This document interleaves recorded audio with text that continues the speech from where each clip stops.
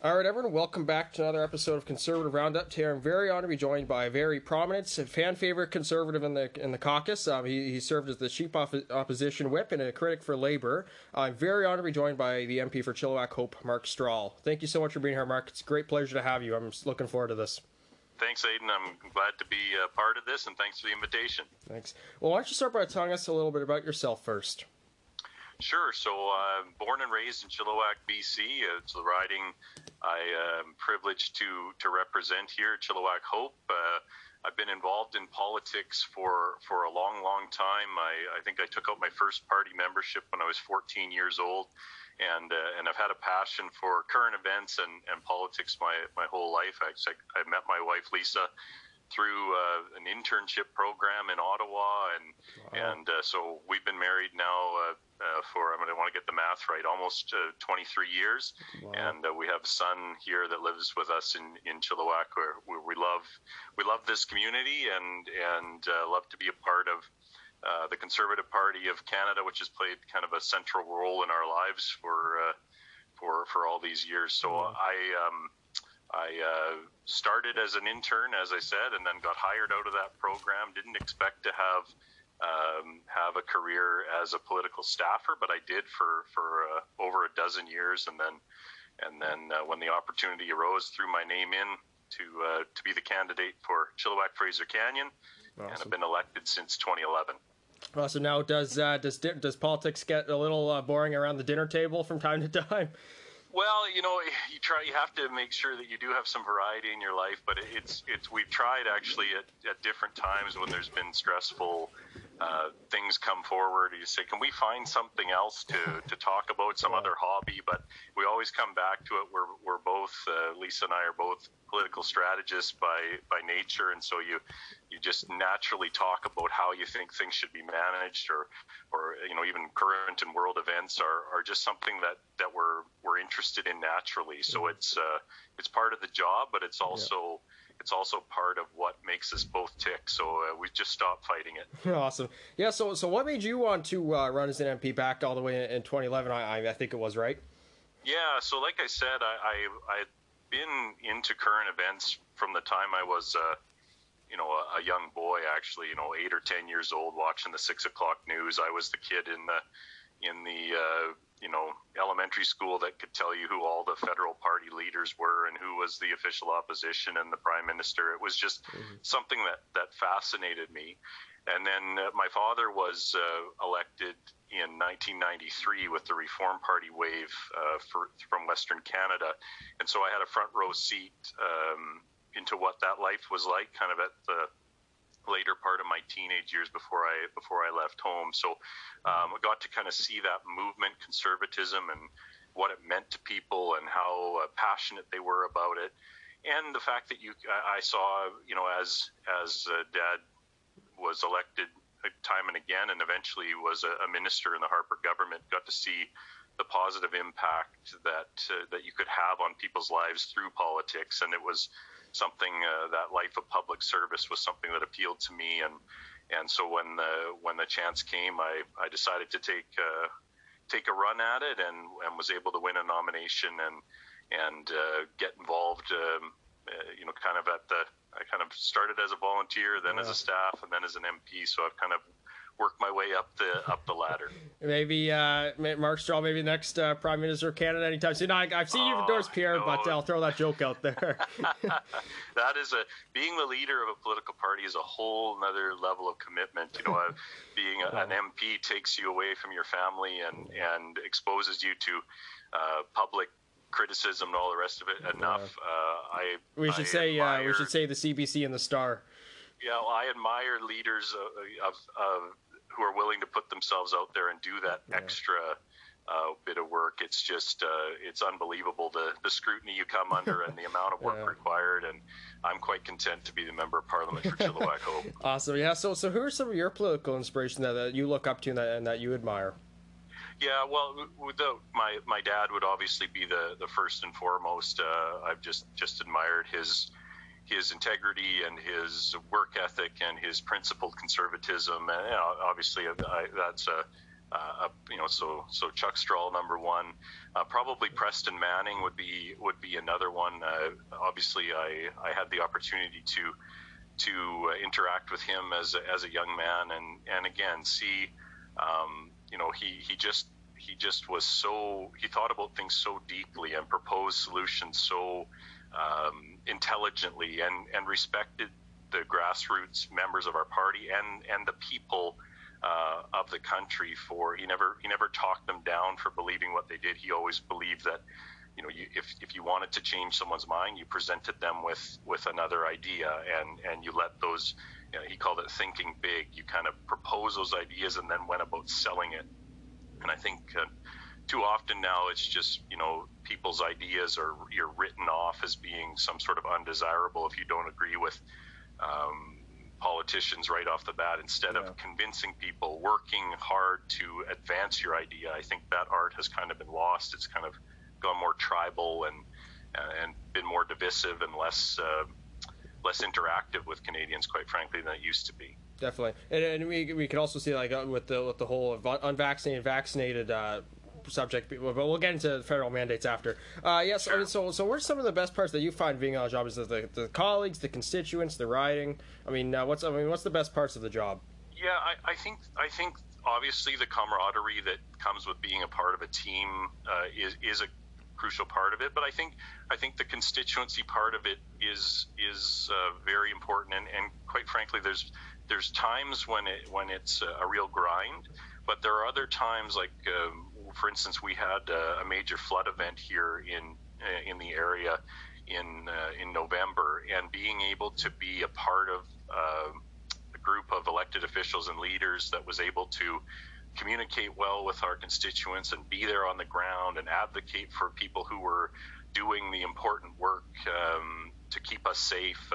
That was, that's a really powerful thing when you can intervene at the right moment to actually make a difference in somebody's life. And I think there are those moments that come, and you have to work for them, but there really is the ability in this job, in public service in general, but when you have that role of intervening on behalf of individuals, you can really change the course of somebody's life, and in a positive way. Yeah. So that's positive. And then on the public policy side, the legislative side, being there in Ottawa to advocate for principled conservative positions, I think is also, there's a thrill to that as well, to be able to stand and stand up for something and for things that you believe in, and for things that you believe are best for the country and for your own community. I think it's a really rewarding job in that way. There are times when the like I say, the grind gets to you. Being away from your family as much as we are is difficult, but no one forces you to run, and so you look for those small victories that over a career can really have made a difference for people. Definitely, and especially, for you, it's like a whirlwind, right? I mean, you guys go from leader to leader, and then there's like different issues, like every week. I mean, the truckers, the leadership vote. I mean, it's always just in a whirlwind of issues and topics, and I know it's crazy for you guys. I mean, you guys are always back and forth between the ridings and the Hill, and then the votes. Obviously, does it ever get old? Do you find with the job? I mean, with almost coming on to 11 years now. I think that is, the variety.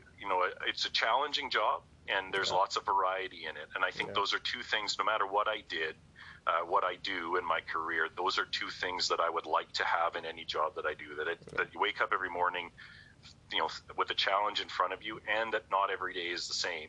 Yeah. So there are times when you're standing in a security lineup for for a 5 or 6 hour flight that you might think there's the mundane part of the job, but when you walk up the hill, up the steps to now the West Block, but certainly in the Center Block, to be there as part of only 338 people that get to do that job, and there's only been a few thousand that have ever done it.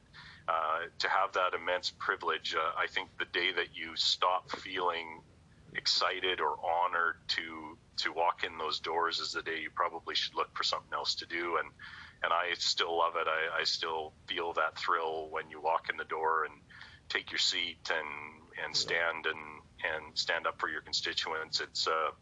It's a thrill of a lifetime. Definitely. Well, I couldn't agree more. But yeah, so we'll get on to our first segment here. So we're going to talk about government accountability. I mean, you've been pivotal and I mean, right up there with Justin Trudeau and his competency. I mean, you've with the SNC Lavalin.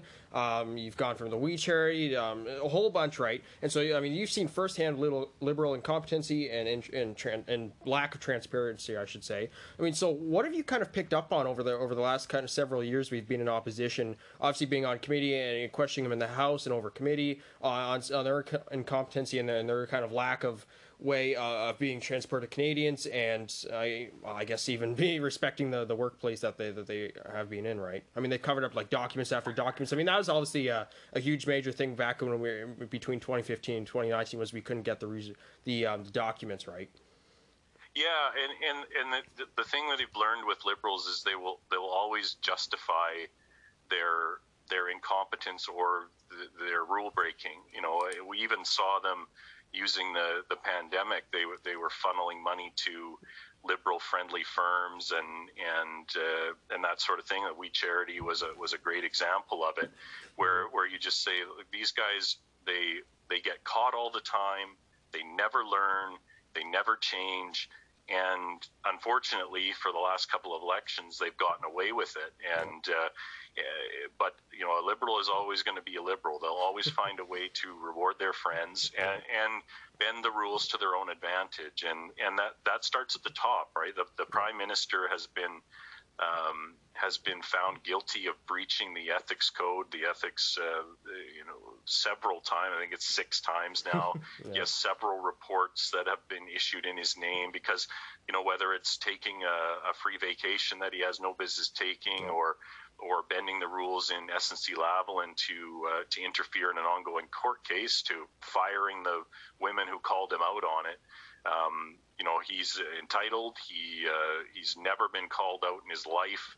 Never faced consequences for breaking the rules throughout his entire life. Yeah. And you can see how that manifests itself in how he governs. So, you know, we have a important job to do, and you know, even though we've won the most votes in the last couple of elections, we need to get better we need to get better in places where votes are more efficient, and that's been the frustrating part of being conservative here in the last number of years is you know, we hammered away on these guys, but in the parts of the country where they have so many seats, we've had a really tough time breaking through. Yeah. No, I guess the carbon tax definitely has not paid off in the GTA the last go around. I'll say that much. But I mean, could you imagine, like, if you're Stephen Harper breaking the ethics acts constantly? I mean, the liberals in the media, I mean, they would eat him up, like eat him alive. I mean, with Justin Trudeau, I mean, people, they're so quick to just let him off the hook and think, okay, well, he's done it once, maybe he said sorry, maybe he won't do it again. But then he goes and does it again. I mean, he's done it more times than he can count with blackface. I mean, they broke the Ethics Act. I mean, why do you think people are just so easy and willing to bend over for him? But when it comes to Conservatives, I mean, it's great that we're held to high account, but why do you think that we're not let off the hook as much times as Justin Trudeau? Well, I think there's a couple of things to it. I think there has become a tribal nature to politics where you stick with your tribe no matter what. And so if Justin Trudeau does something, for many Liberals, if Justin Trudeau does something, it is the right thing to have been done. They don't look at it through an objective lens. And I think the inverse can be true of Justin, you know, for some Conservatives. If Justin Trudeau does it, it's automatically wrong. Yeah. But as you say, we play that game sometimes, not usually out loud because it doesn't really get you anywhere. But you say, can you imagine if if Stephen Harper had frozen the bank accounts of people who protested against his government and just said, it's now illegal to protest against my government in this way. Therefore, I'm freezing your accounts. And, you know, can you imagine the outcry? There would have been, the banks would have refused to do it.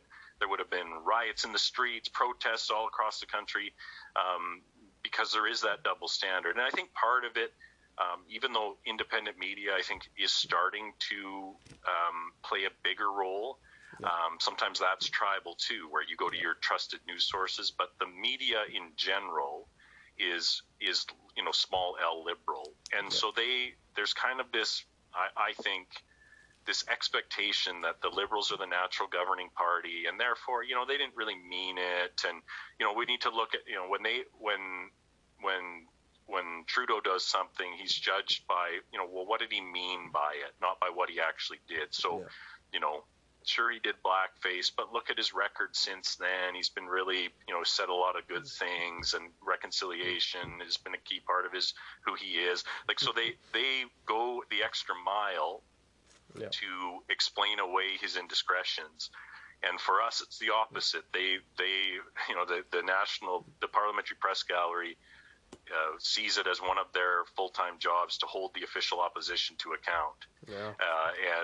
So it's kind of it is how it is, and therefore you don't spend a whole lot of time whining about it, because it's not going to change. You just try to overcome it, because it's an additional obstacle placed in the way of conservative politicians, and it is a double standard. There's just no two ways about it. And so it's an additional barrier to success for us, is that we have to overcome not only our political opponents, but those that want them to stay in power because they feel threatened any time that they're not in that position. Definitely. Well, I always say 4 things, Mark, is be transparent, listen to your constituents, don't wear blackface, and don't ask people if they like your socks. Well, these are certainly that's good advice for any aspiring politician. That's as far as it goes when it comes to Justin Trudeau, right? They're just. It's one of these things that's the excuses that continue to be made for him. He's like, he means well, but he means well. Say, well, at some point, in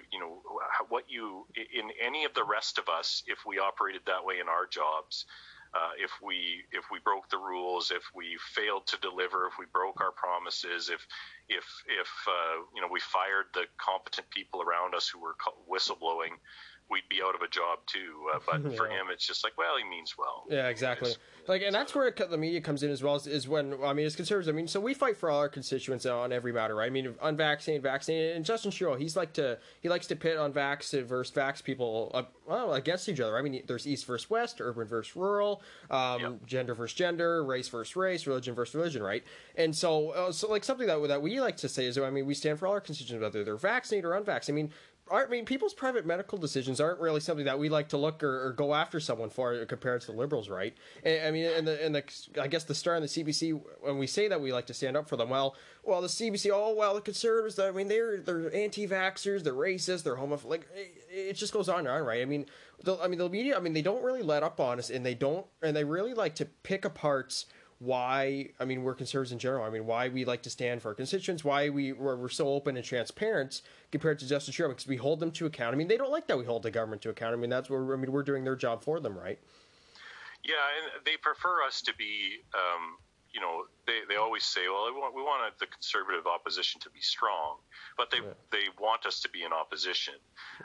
There's no doubt about that. And I think that, unfortunately, the media has been a willing partner with Justin Trudeau, with his division, his politics of division. And you're right, the vaccinated versus unvaccinated thing. There was a time when Justin Trudeau said things like, we don't discriminate against people based on their vaccination status. We don't have mandatory vaccinations in Canada. People should be able to make their own choices based on their medical history, based on their religious considerations, based on their own choice about their own body. But then, as Joël Lightbound, showed us, the member of Parliament for Louis Hébert in Quebec, he said there was a decision made to politicize vaccination in advance of the last election. And this is what Justin Trudeau does, and he does it, quote unquote, well, where he knows the groups of people he needs to target, both positively and negatively, to secure his government. And he's willing to risk fracturing the nation in order to ensure that he keeps a hold on power. So he did it with vaccination. As you say, he's done it with other divisive characteristics, East versus West, etc. as long as he gets his little vote pools and can hold on to power, even though he continues to lose ground in terms of the popular vote.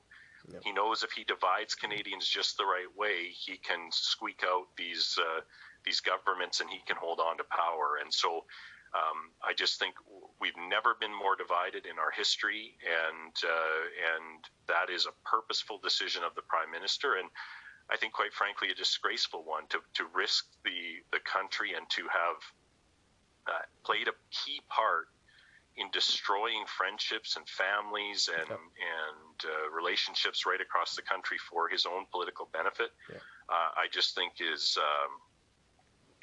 unforgivable. Yeah. And I hope at some point people will recognize what's been done to them and will start to build back those relationships that they've been encouraged to tear down by their own Prime Minister. Yeah. I think we'll actually do another point. I mean, I think that's exactly why the media likes Patrick Brown and John Schragus, because I mean they both like the media so much as Justin Trudeau. They both like the camera lights. But I mean, perfectly pointed out, Mark. Something else is like the NDP. I mean, they've completely shot themselves in the foot. I mean, look at the emergency vote, for example. I mean, they voted with the Liberals all for 48 hours longer. I mean, they're starting to lose battleground up in Northern Ontario, up in BC, out your way, a couple of ridings over.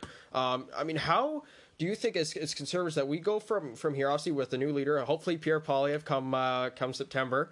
How do you think we should go from here? With being the Liberals, gaining some seats back, how do you think that we should proceed from this point in time? Well, just to deal with the NDP quickly, I think they are becoming less and less relevant. They don't fight for working people like they used to. They don't stand up for they used to be a party that stood up for people who worked in the energy sector, for unionized workers right across the country, and instead they've gone with two things. They've gone extreme, like they've tried to out-woke the Liberals. That's been their calling card, and then they've just become enablers of the Liberal Party. No matter what, they're always there to backstop the government. And so when for instance, on federal mandates, we put forward a motion in the House that said we want a plan. Show us the plan that's for an end to the federal mandates, because every province has laid out their plan now or ended their mandates. So where's the federal plan? Give us a plan by this date. And the NDP voted against our motion, supported the government, and then Jagmeet was out a couple days later saying, "Well, the government needs to release a plan for when they're going to end the mandates." Like he's just quite frankly a hypocrite. He'll always support the government. I think what we need to do as Conservatives is present principled Conservative solutions to the problems that are facing our country, and then fight for them and explain them and make the case for them. I think we've got away from that a little bit over the last couple of years, where instead of promoting principled conservatism, we were polling.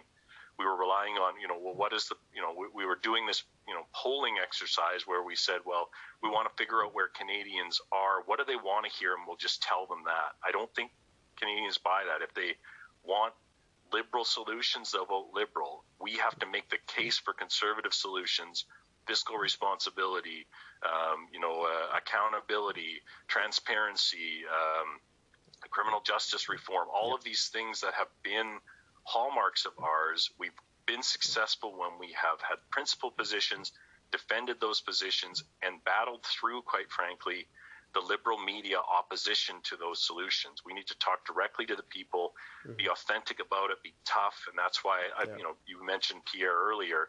I think he's tough, he's intelligent, and he's not going to back down from the fight. And I think we need that kind of authenticity, that kind of authentic Conservative voice who will take our message to people, defend our positions, no matter what, which type of Liberal pushes back on them for it. Definitely. Well, I'll do one more point, Mark, before we end off here. But the NDP, they're like a bunch of ankle biters. I mean, today in Ontario, our mask mandate just ended in schools. Now, obviously in high school, there's kids. Nobody's wearing masks anymore. And the NDP are like, yeah, we gotta wear masks. We gotta wear masks. And I'll tell you, Mark, they're become a nuisance, all right.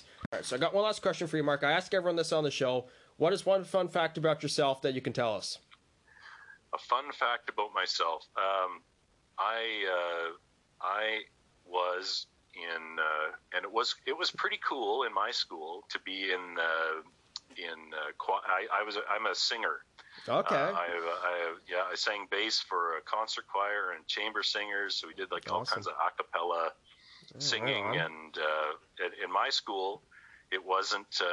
That was okay. We had a huge choir and groups like that. So probably that would be the fun fact about myself is that I can sing. I used to be able to play the piano, but a little bit of guitar now. But that's my look at that.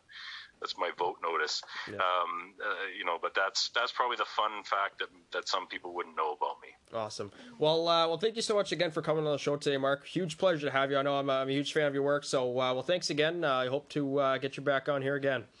Thanks, Aiden. I look forward to it.